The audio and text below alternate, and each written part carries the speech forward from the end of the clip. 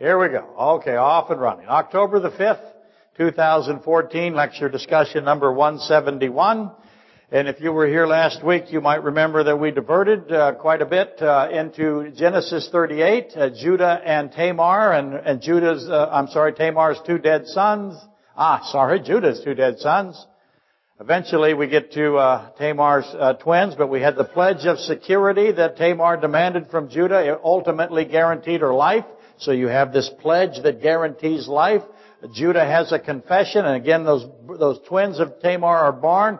The first one's hand comes out, a scarlet cord is wrapped around his hand to identify him as the oldest one. But then the youngest twin, the youngest son, somehow breaches by the older and comes out first and reverses the order. And you have that younger passing the older theme revisited there in Tamar. And that immediately, of course, transfers back to Rebekah. And we covered all of that in a bit more because Tamar has this fantastic relationship, direct relationship to Rahab. Both were harlots. Both were given a token that guaranteed their life, the true token. In the case of Rahab, the pledge of security with respect to Tamar, a cord in both of those elements. And that saves them and their families and their children specifically. Both Rahab and Tamar are non-Jews. They're not Jewish, but yet they are in the Messianic line. They're greatly honored by God. And both believe what they heard. Tamar believed what she heard, which obviously came from Judah. And Rahab believed what she heard from the two messengers and others about God's grace, His mercy, and His power, His omnipotence, to be redundant there. And so we have that putting together with Ruth and Bathsheba, because in Matthew 1 I have Tamar, Rahab, Ruth, and Bathsheba all together in the Messianic line, none of them Jewish. 4 Gentile women, and that becomes the question of the Gentile women in Matthew 1, which is a very, very important thing to know. Okay, that pretty much was the last week. And now we're going to move forward a bit in our journey. To solve this, the older will serve the younger. What does that mean? That causes lots of problems because God's definitions of words and our definition of words is not always the same. When we think serve, we assume what? Superiority or inferiority. God doesn't necessarily mean that, and we have to solve what it is. It is quoted in Scripture often, and it becomes very important, and unfortunately it is often misunderstood. Yes, you know, that is Romans 9:12 through 13. The older will serve the younger, and I'll say it this way, Israel I have loved, Edom I have loved less. Now Romans says, Jacob I have loved, Esau I have hated. But I reworded it, didn't I? I did not quote it precisely. I've put it into its national context for the benefit of those who have just joined us. I believe the national context is the correct context. I said so a few months back, and feel free to go find that. It's somewhere on the internet. As you know, and I talked about this in the announcement portion of what we call the pregame here, Cliffside. Supper Dave is the active force behind the Cliffside page at Sermon Audio. This is for you folks on the internet. And he reports that we had almost 1,900, almost 2,000 downloads on that site alone last month. Ben and Kurt primarily manage cliffside.org and Podbean and iTunes. Anyway, with the 1,800 plus downloads or more comes a flurry of emails. As soon as that hit, my emails began to perk up a little bit. And 90% are very positive and gracious. We had a gentleman from Singapore write that was really wonderful, amongst quite a few others. And they're delightful to receive, and they're very encouraging. And we need encouragement here, that's to say the least. Sometimes small churches you feel very alone. But those emails that are encouraging are wonderful to get. And as you might not know this, you folks, but I read almost all of them at some point to the congregation here. I think it's important that they know about you. But as you know, along with the wonderful uplifting mail comes what? That's right, the hate mail. And make no mistake, I am not welcome in many, many quarters. I'm not a popular person. I know that's shocking. It's just inexplicable. But this week's typical example comes from a lady who is not subtle, and she does not stutter.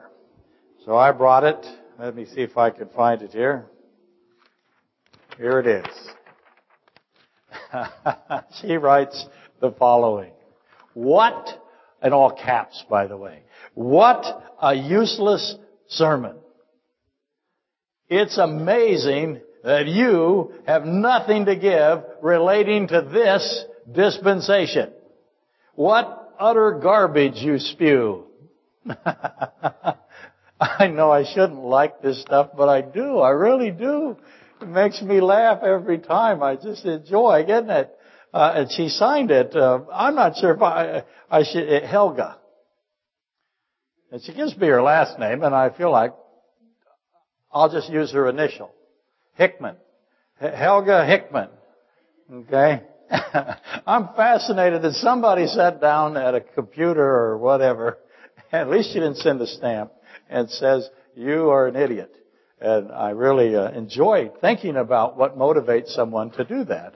Having never done it, I just can't really get into their head like I should, I'm sure. But anyway, I revealed her name because I don't believe Helga Hickman. I think that's a pseudonym. I'm pretty sure. Now, I've gotten this almost exact letter response many, many times, almost word for word. I had a gentleman who would follow me around when I first began over 20 years ago now. My goodness, more than that. I have to think about it. But he would follow me around with a sign. He'd hold up signs at my lectures. He'd attend my lectures and hold up a sign that said, who cares?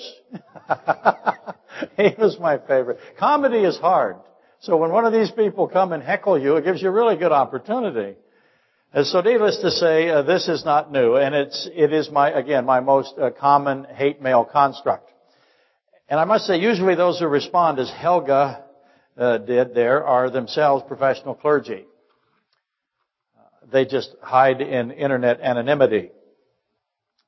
And what I noticed about it is the useless aspect of it. What a useless sermon. Useless isn't what somebody who doesn't like the sermon will say. They will say, you don't make any sense. You just talk about stuff that is worthless, maybe.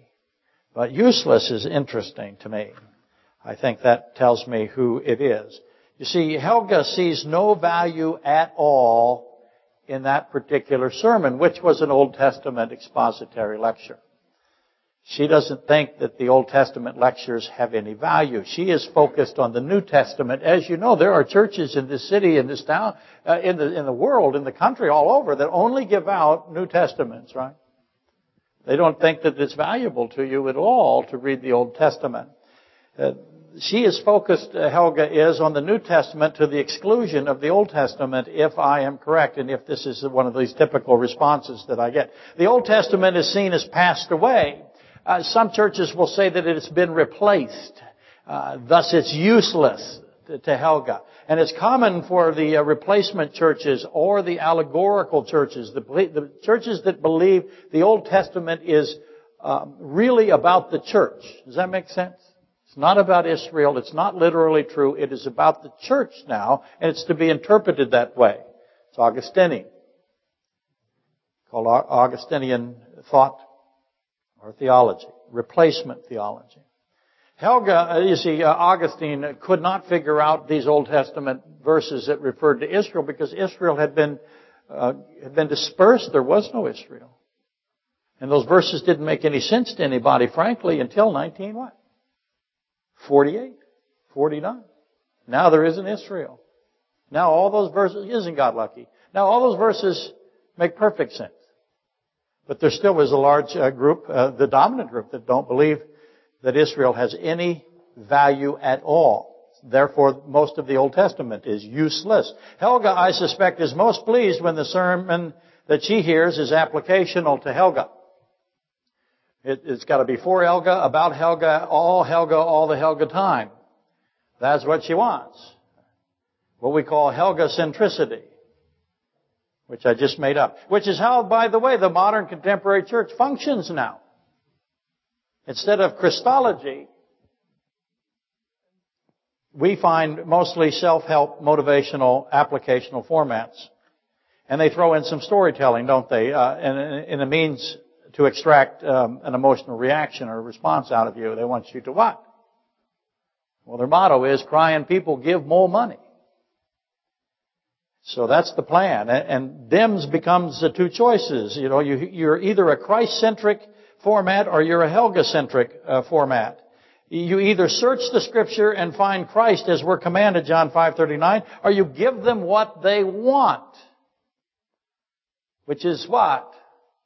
More about them. The more me approach. It's manipulative, certainly, but it's profitable, and that's the plan. And now we have this great divide. I have, as you know, no intention of standing before the throne of Christ, attempting to defend lectures that made Helga feel good about herself. I'm not going to do it, and I'm going to get really nasty letters.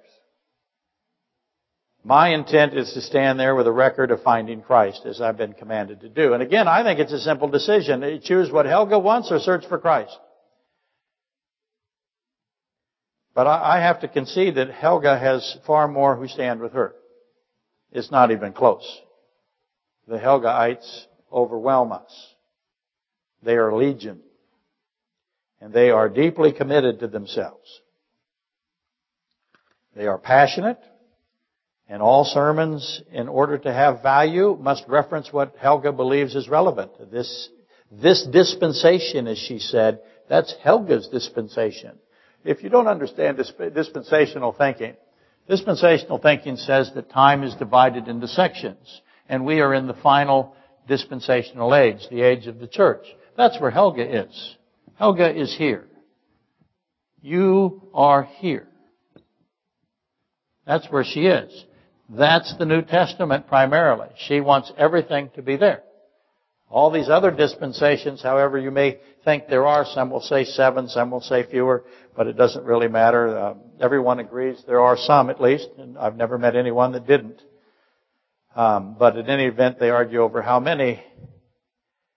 All the other dispensational studies are useless garbage to people that have this kind of perspective. Never mind that Jesus Christ is the creator of the dispensations, and the dispensations are in a time period, and He is the creator of time itself, and He resides outside of it, therefore. Obviously, that should be factored in. And I don't want to go on and on with Helga, as much fun as it is.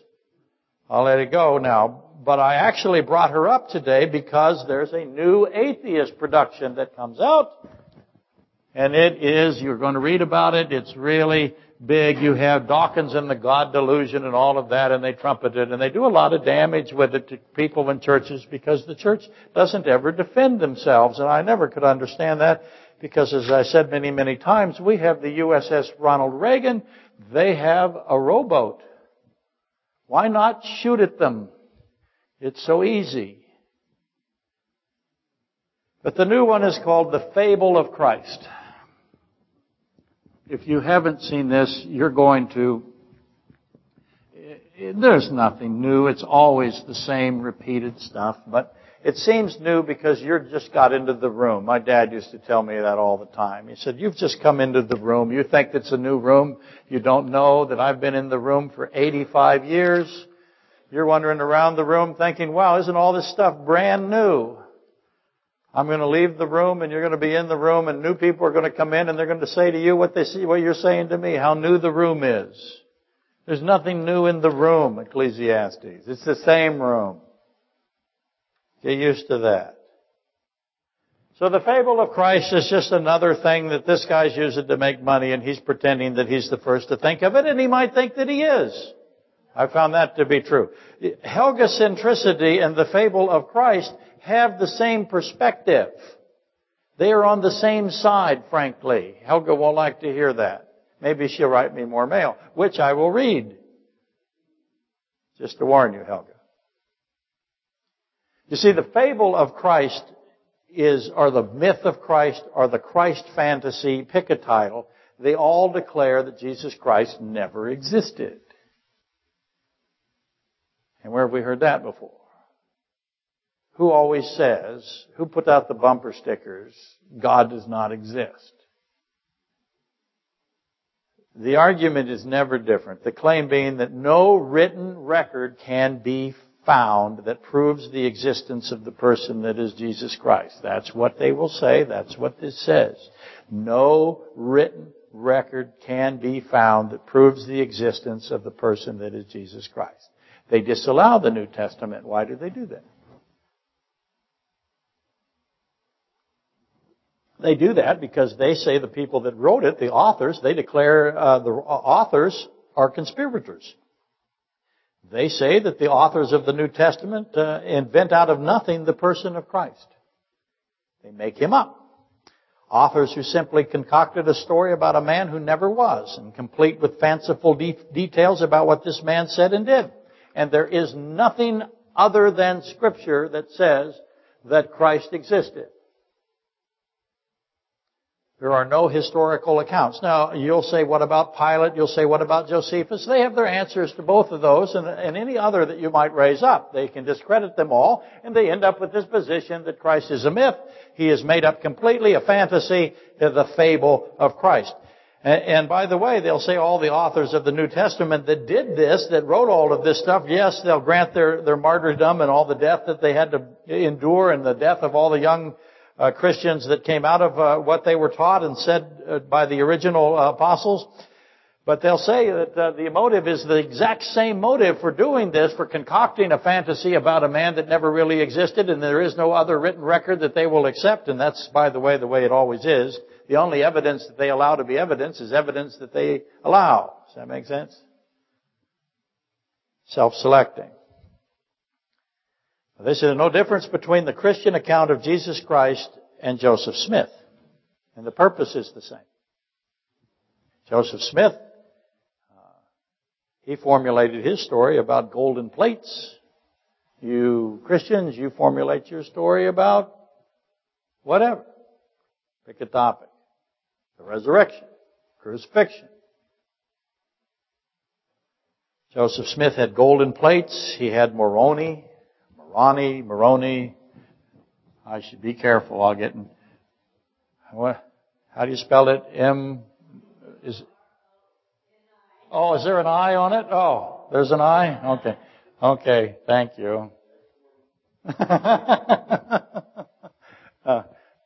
For a while there, I thought it was spelled this way. I shouldn't say any of this, but okay. Obviously, that's how it's spelled. Joseph Smith came up with Moroni. Who would? Never mind. Gosh, the mail will be brutal. And he is, of course, the son of, I can't even spell it. I have to look how to spell it. How about that, isn't it? Yeah, I was right. He is the son of Mormon. And so he invented this story, and it's been quite profitable since 1820, what Joseph Smith said. And so the fable of Christ, they realized that the Mormon religion does not have the strength or the power that the Bible has, and so they like to associate fundamental or orthodox Christianity with the Mormon faith because the Mormon faith is so easy to discredit. And if we align ourselves with them, if we give them any credence, if we give Joseph Smith and Moroni and Mormon and all of that stuff that he absolutely wrote out of whole cloth in 1820, then that puts us in the same predicament. By the way, as an aside, this is an Arabic city founded in the 10th century in the Indian Ocean.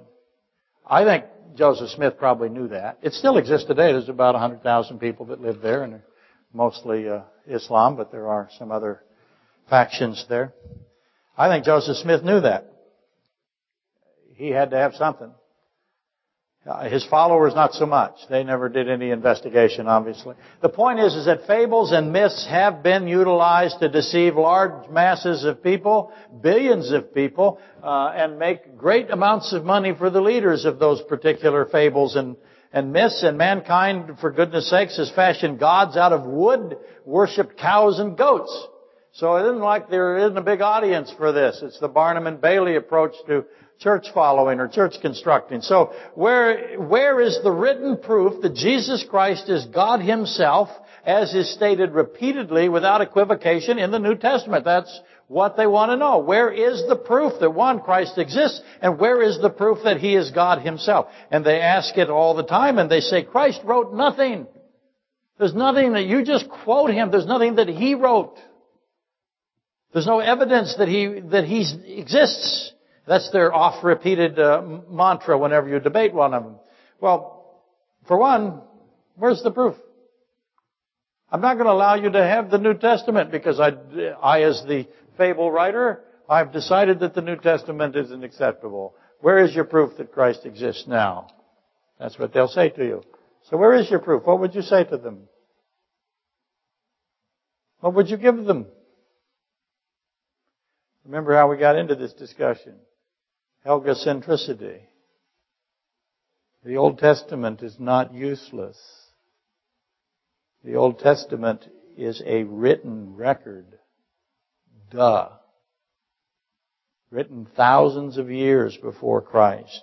Discovered to be unchanged in all of these thousands of years. Its sole singular purpose is to do what? When you understand the purpose of the Old Testament, you discover that it isn't useless because the purpose is one thing over and over and over again. What is it? It is to testify as to the person of Christ. It's what it does. Hardly anybody knows that. It's really a tragic time. To ignore the Old Testament is to concede the enormous volume of prophetic detail that awaits our discovery. God placed them there. God knew, didn't He, that somebody would come along and declare that the New Testament is not acceptable because Christ didn't write it and there's no written record of His existence. So what did God do? He wrote a huge volume.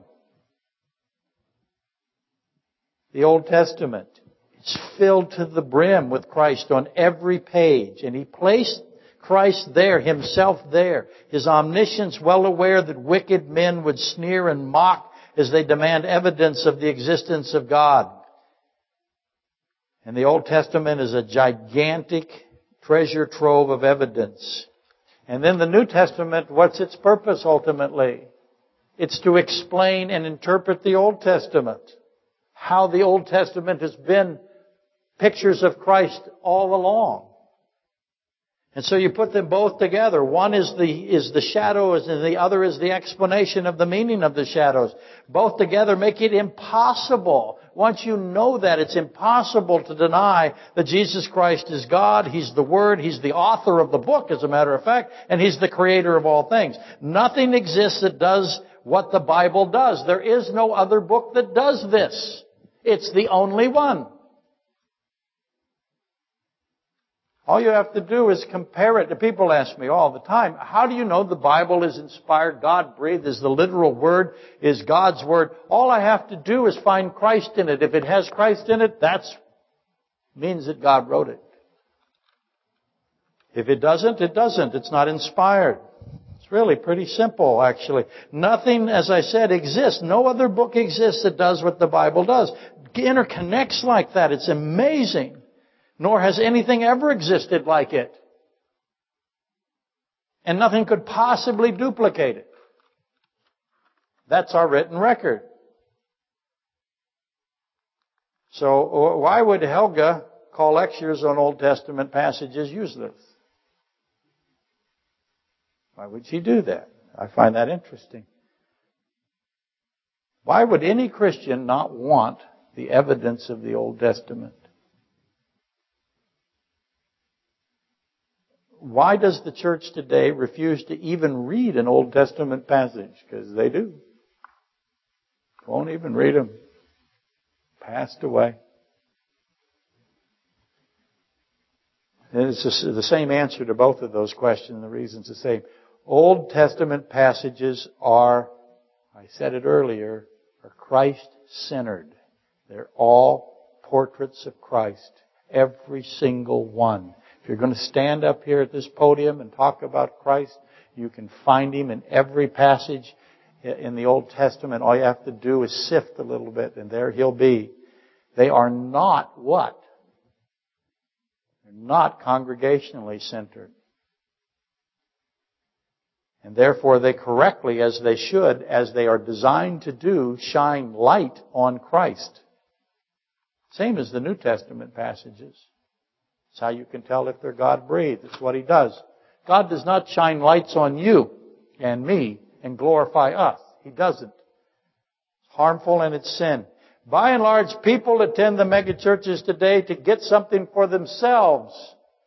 My favorite thing was to go to a church that would hand out, and many of you went there. If a visitor came in, you got a little kit, hygiene kit. What a great idea.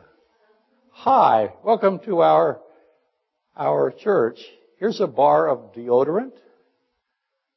I thought, that's very, here's some fingernail clippers. Here's some soap for you. That's what we think. Please bring friends. But anyway, they give these little kits out, and everybody loved them because they got something. We came home with something. We won a prize. I've always wanted to do a lottery here, just for the fun of it, to raffle off something every Sunday. If you put money into the offering plate, take out a lottery ticket. At the end of the sermon, you will win a hygiene kit. What a great idea, huh? It would be hilarious. But the people attend churches today to get something for themselves. They want something. That's a bad idea. Self-focus is ultimately hedonism, exactly the path of those who say God is a fable. Christ is a myth. If you decide that there is no God, then what have you concluded? Because all you have to do is look in creation, and humanity is the highest life form. If you decide there is no God, then you've decided that you are the highest life form. What have you now done? You have worshipped yourself. If you decide there is no God, you will worship yourself. You must worship yourself. You might not know it, but that's exactly what you will do. Anyway, all of that sets up today's lecture, Matthew 24:14 through 30. That's where we find ourselves today. Christ's parable of the talents, which is valuable to understanding Joshua 7, which is where we started as we began to figure out Romans 9. If that makes sense to you, that is because you've been coming way too long. But here we go in that direction. Specifically, Achan and the hidden, buried, beautiful garment, and his likewise buried silver and buried gold. That's what he did. And we're doing that now, but now we've ended up chasing it down into Matthew 14. And I hope that you'll see why as we go through this in the remaining minutes here. I know I wasted a lot of time setting all of that up, but I am a professional. I wanted you to notice the repeating of the buried that I just said. The buried beautiful garment, the likewise buried silver, and the buried gold. That's not arbitrary. I did that on purpose. And don't worry and don't fret. We're going to return to Tamar, Rebekah, the twin sons, the parable of the two sons. Notice I called them twins. That's my position, by the way. I think they fit that. The older and the younger brother, the prodigal son, you might say, of Luke 15:11 through 32. But it is another one of these two sons. So that connects it to Rebekah and to Tamar and, of course, to Eve. And we end up with this older brother serving the younger brother, the breaching, etc. I haven't forgotten that. I have a plan. I know no one thinks so. So here we are now at Matthew 25. You've heard this before, I am sure. Let's see if we can add. Usually when I do this, I use it to prove that God is not evil. I'll do a little bit of that today because there are many people today that even in the Christian church that say that God is the author of evil. He rejects that here in Matthew 25:14 through 30. In as strong a way as God possibly could reject anything. He rejects the accusation that He is the author of evil. So anytime somebody comes to you and says, God is the one who caused evil, He's the one that made evil, He's the one that put evil in us, He is the evil one, ultimately, that particular thinking in the church is completely refuted by Matthew 25:14 through 30. Now, as I go through the highlights of Matthew 25:14 through 30, I want you to start thinking about the beautiful garment, Joshua 7, the confession of Achan that Achan does to Joshua, that interaction, that exchange that Joshua and Achan have, and how does that event connect to the account of the parables of the talent? Okay? So let's read it. For the kingdom of heaven is like a man traveling to a far country who called his own slaves. I'm going to say slaves because I believe that is the correct way for our language to know it today. It says servants for you, but I believe these are slaves who called his own slave, who, by the way, a man is traveling and he calls people. Start thinking about that. And delivered his goods to them. In other words, the slaves didn't have anything, and he delivered his goods to them. And to one he gave 5 talents, to another 2, and to another 1. To each according to his own ability, and immediately he went on a journey. By the way, is Christ, did He come? Did He call people? Did He leave? Yeah. So what's the story about? It's Christ-centric, isn't it? But you're in the story. You're either the guy with 5, you're the guy with 2, or you're the guy with 1. Then he who had received the 5 talents went and traded with them. Who is the them that he traded with? That becomes very important. These them show up all the time. And made another 5 talents. And likewise, he who had received 2 gained 2 more also. But he who had received 1 went and dug in the ground and hid the Lord's money. Okay, I'll help you out. Achan's children went and dug a hole and hid something of God's. No. But Achan also hid something that belonged to God, didn't he? That's how we start collecting these kinds of things. After a long time, the Lord of those slaves came and settled accounts with them. So he who had received 5 talents, notice it was a long time. It's a long time. God takes a long time.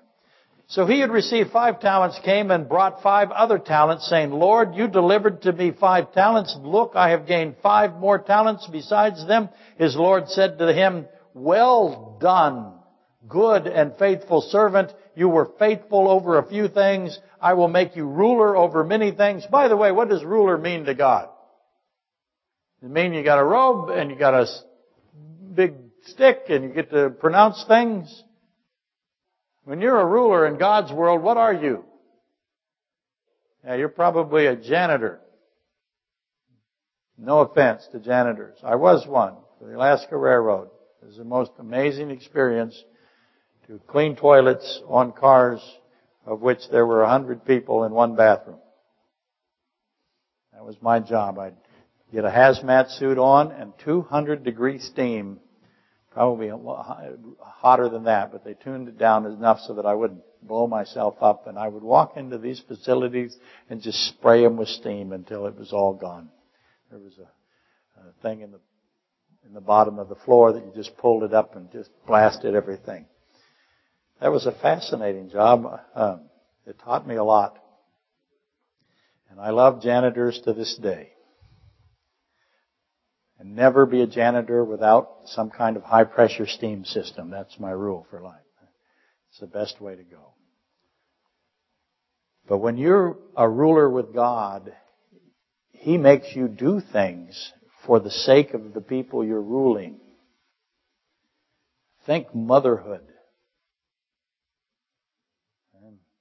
You're not going to run around and go, you served me. That's not what ruler means to God.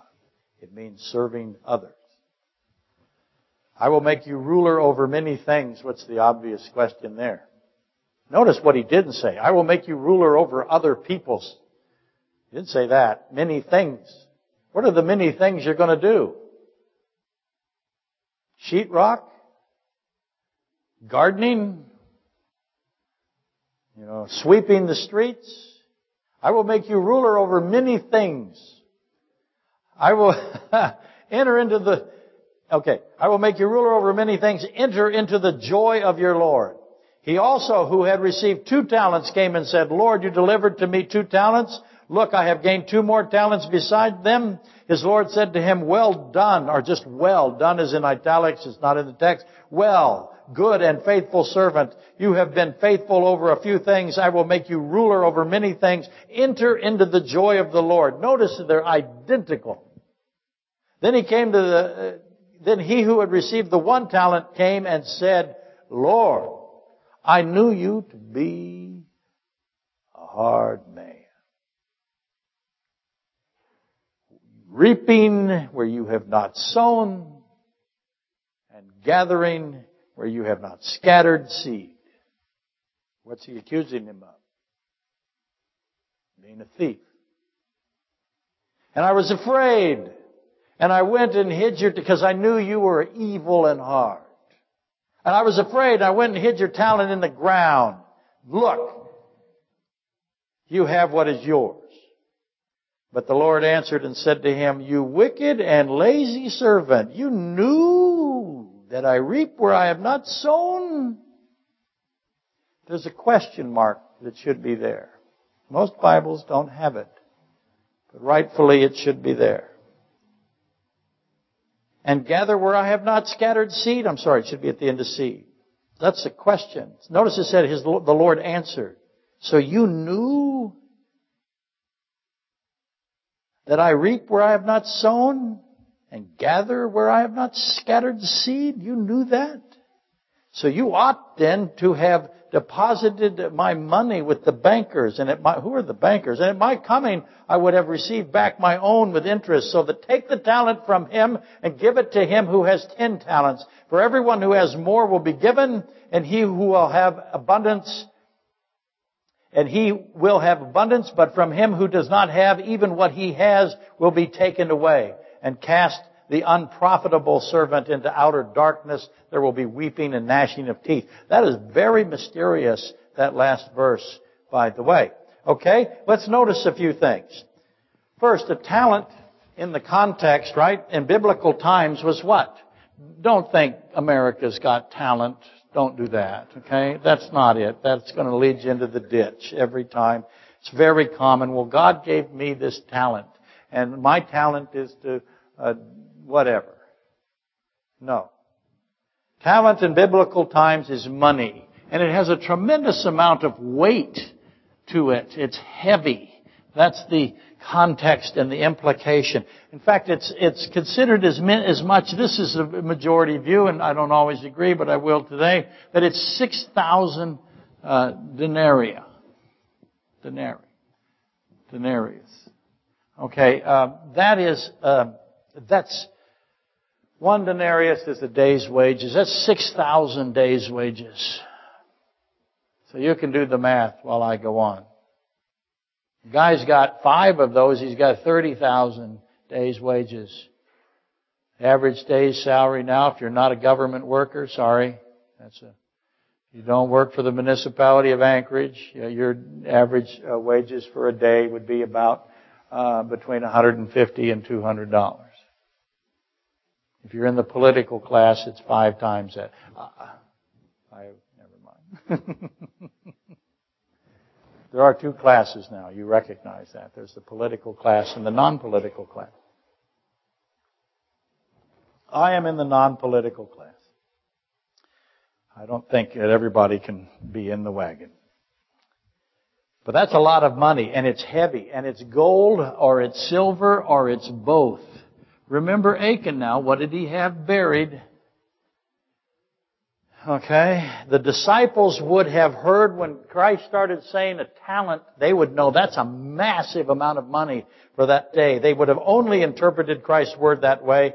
They would never have. A talent is not what we define talent as today, which is the ability to perform something, singing or athletic or whatever. Clearly, though, the talent in this parable represents something of greater significance than gold or silver or financial wealth. So the first question is, what is the meaning of talent? God came, called, and gave people one, or some. And we solve that by collecting all the evidences or the clues, if you will. Whatever it represents, salvation is at stake. That should be obvious, huh? One guy buries his, and what happens to him? Utter darkness. Weeping, gnashing. What he has is, he says, him who has nothing, take it away. Give it to the other guy. So salvation is at stake. That should be obvious. So singing and dancing is not the answer. Our salvation is not dependent on our singing or dancing ability, where we all say, thank God, right? Amen, brother. It is equally obvious that whatever the talent symbolizes, it's given. The talent is a given thing.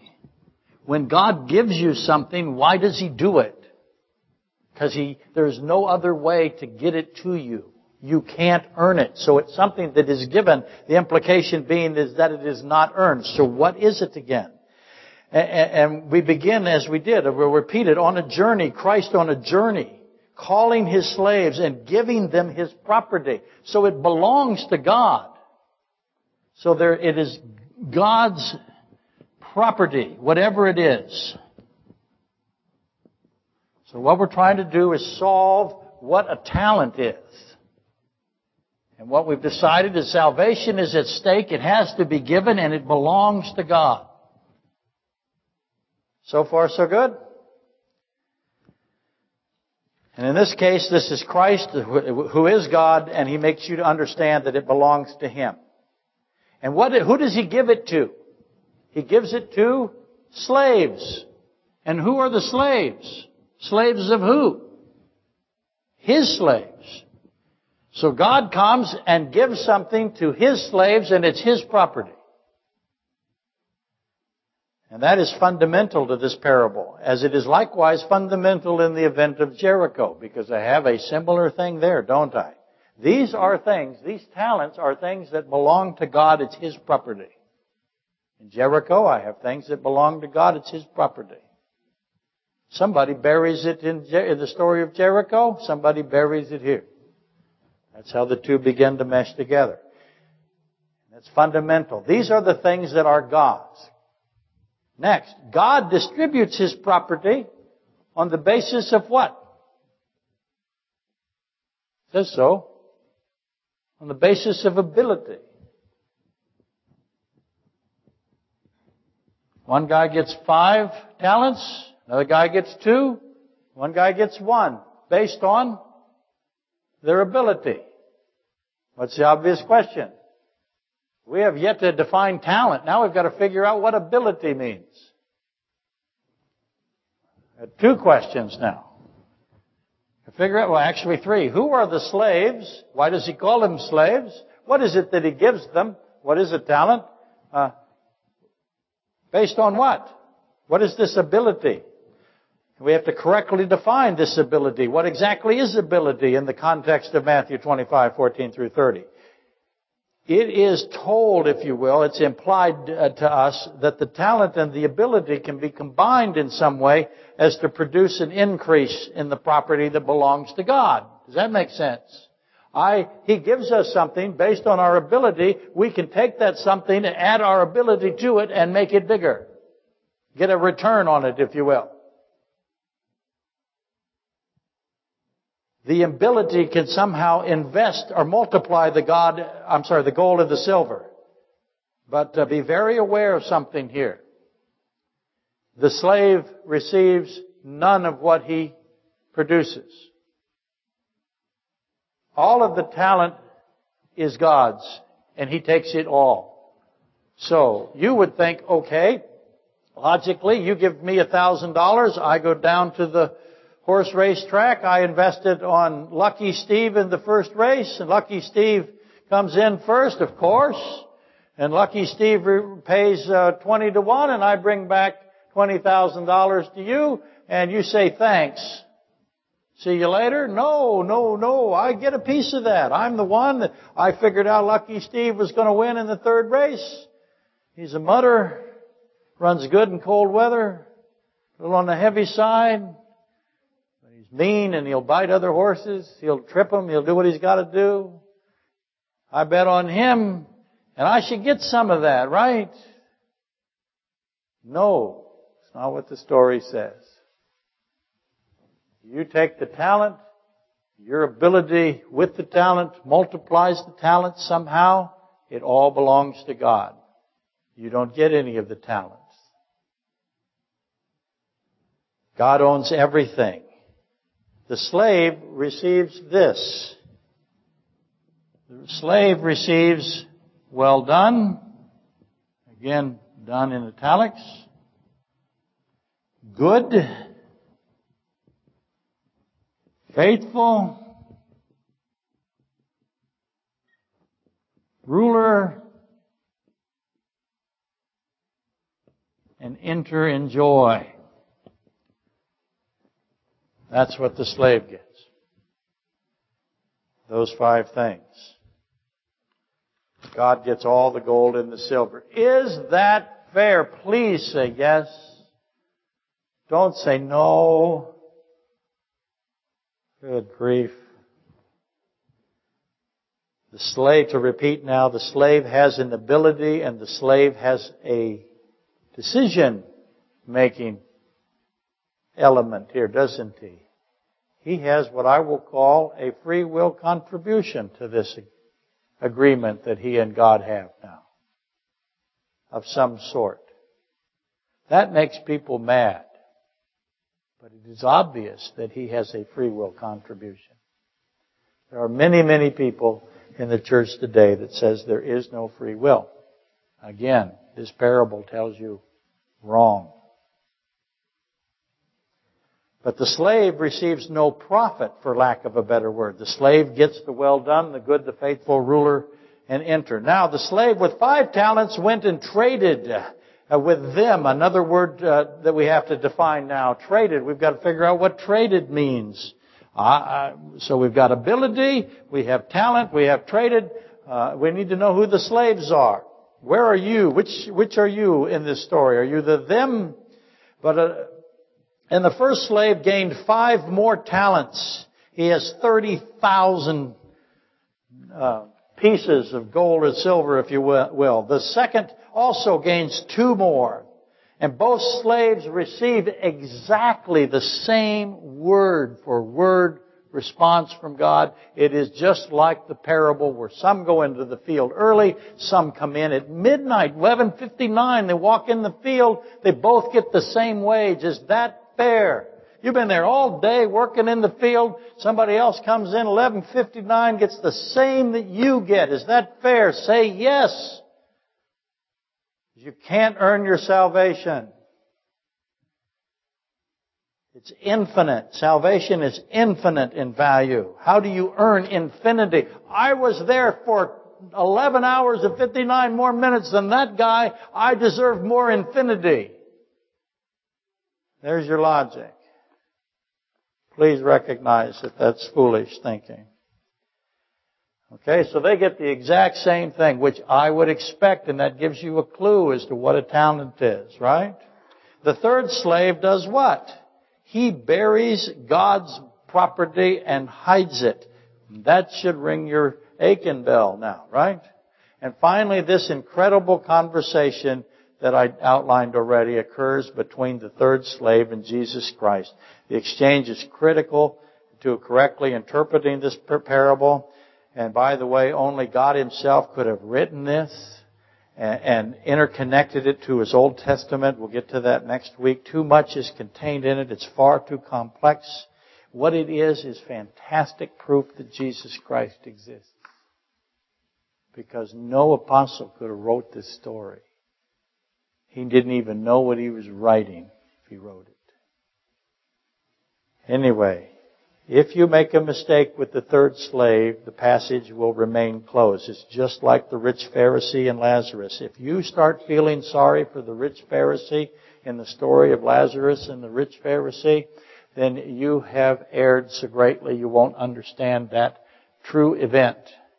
Same thing will happen here. If you're feeling sorry for the third slave, if you're saying, I'm like the third slave, I'd be scared and I'd hide it and I wouldn't take any chances and then I'd get thrown into hell too, just like the third slave, then you don't understand that the third slave is profoundly evil. And he's saying evil things. And he's accusing God of being evil. And he's lying on every single sentence.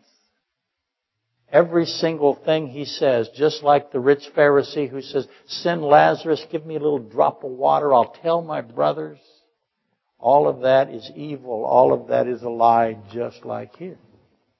Recognizing when evil is put in front of you is very good to know. By the way, Achan didn't do that. God calls him the wicked slave. That's God calling him that. What's the chances that God got it right? If you don't think he's a wicked slave, what's the chances you got it wrong? 100%.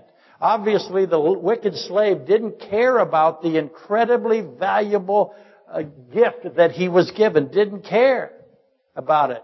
That belonged to God. He immediately did what with it? As soon as he got it, he buried it and hid it. Who's he hiding it from? God? Hardly. Because as the slave says, and he says it to the face of God, I knew you to be evil. Stealing, you are a thief. You steal what is not yours. You do not sow anything. You don't do nothing. And then you don't even scatter seed. You're unjust. You're a liar. That's what he says to God. But he says this, I have outsmarted you. Read it. You will see that that's what he said. I have outsmarted you, God. You can't judge me. Matthew 14:24 through 25. Again, if you found yourself agreeing or having sympathy with the third slave, rut row. Big problem. The third slave is repeating the lie of Satan directly to the face of Jesus Christ. He dares Christ to answer him. And Christ does answer him, doesn't he? Which we will get into next week. But to recap a little bit. What does God give? What does he give you? And it belongs to him. He's the only one that has it.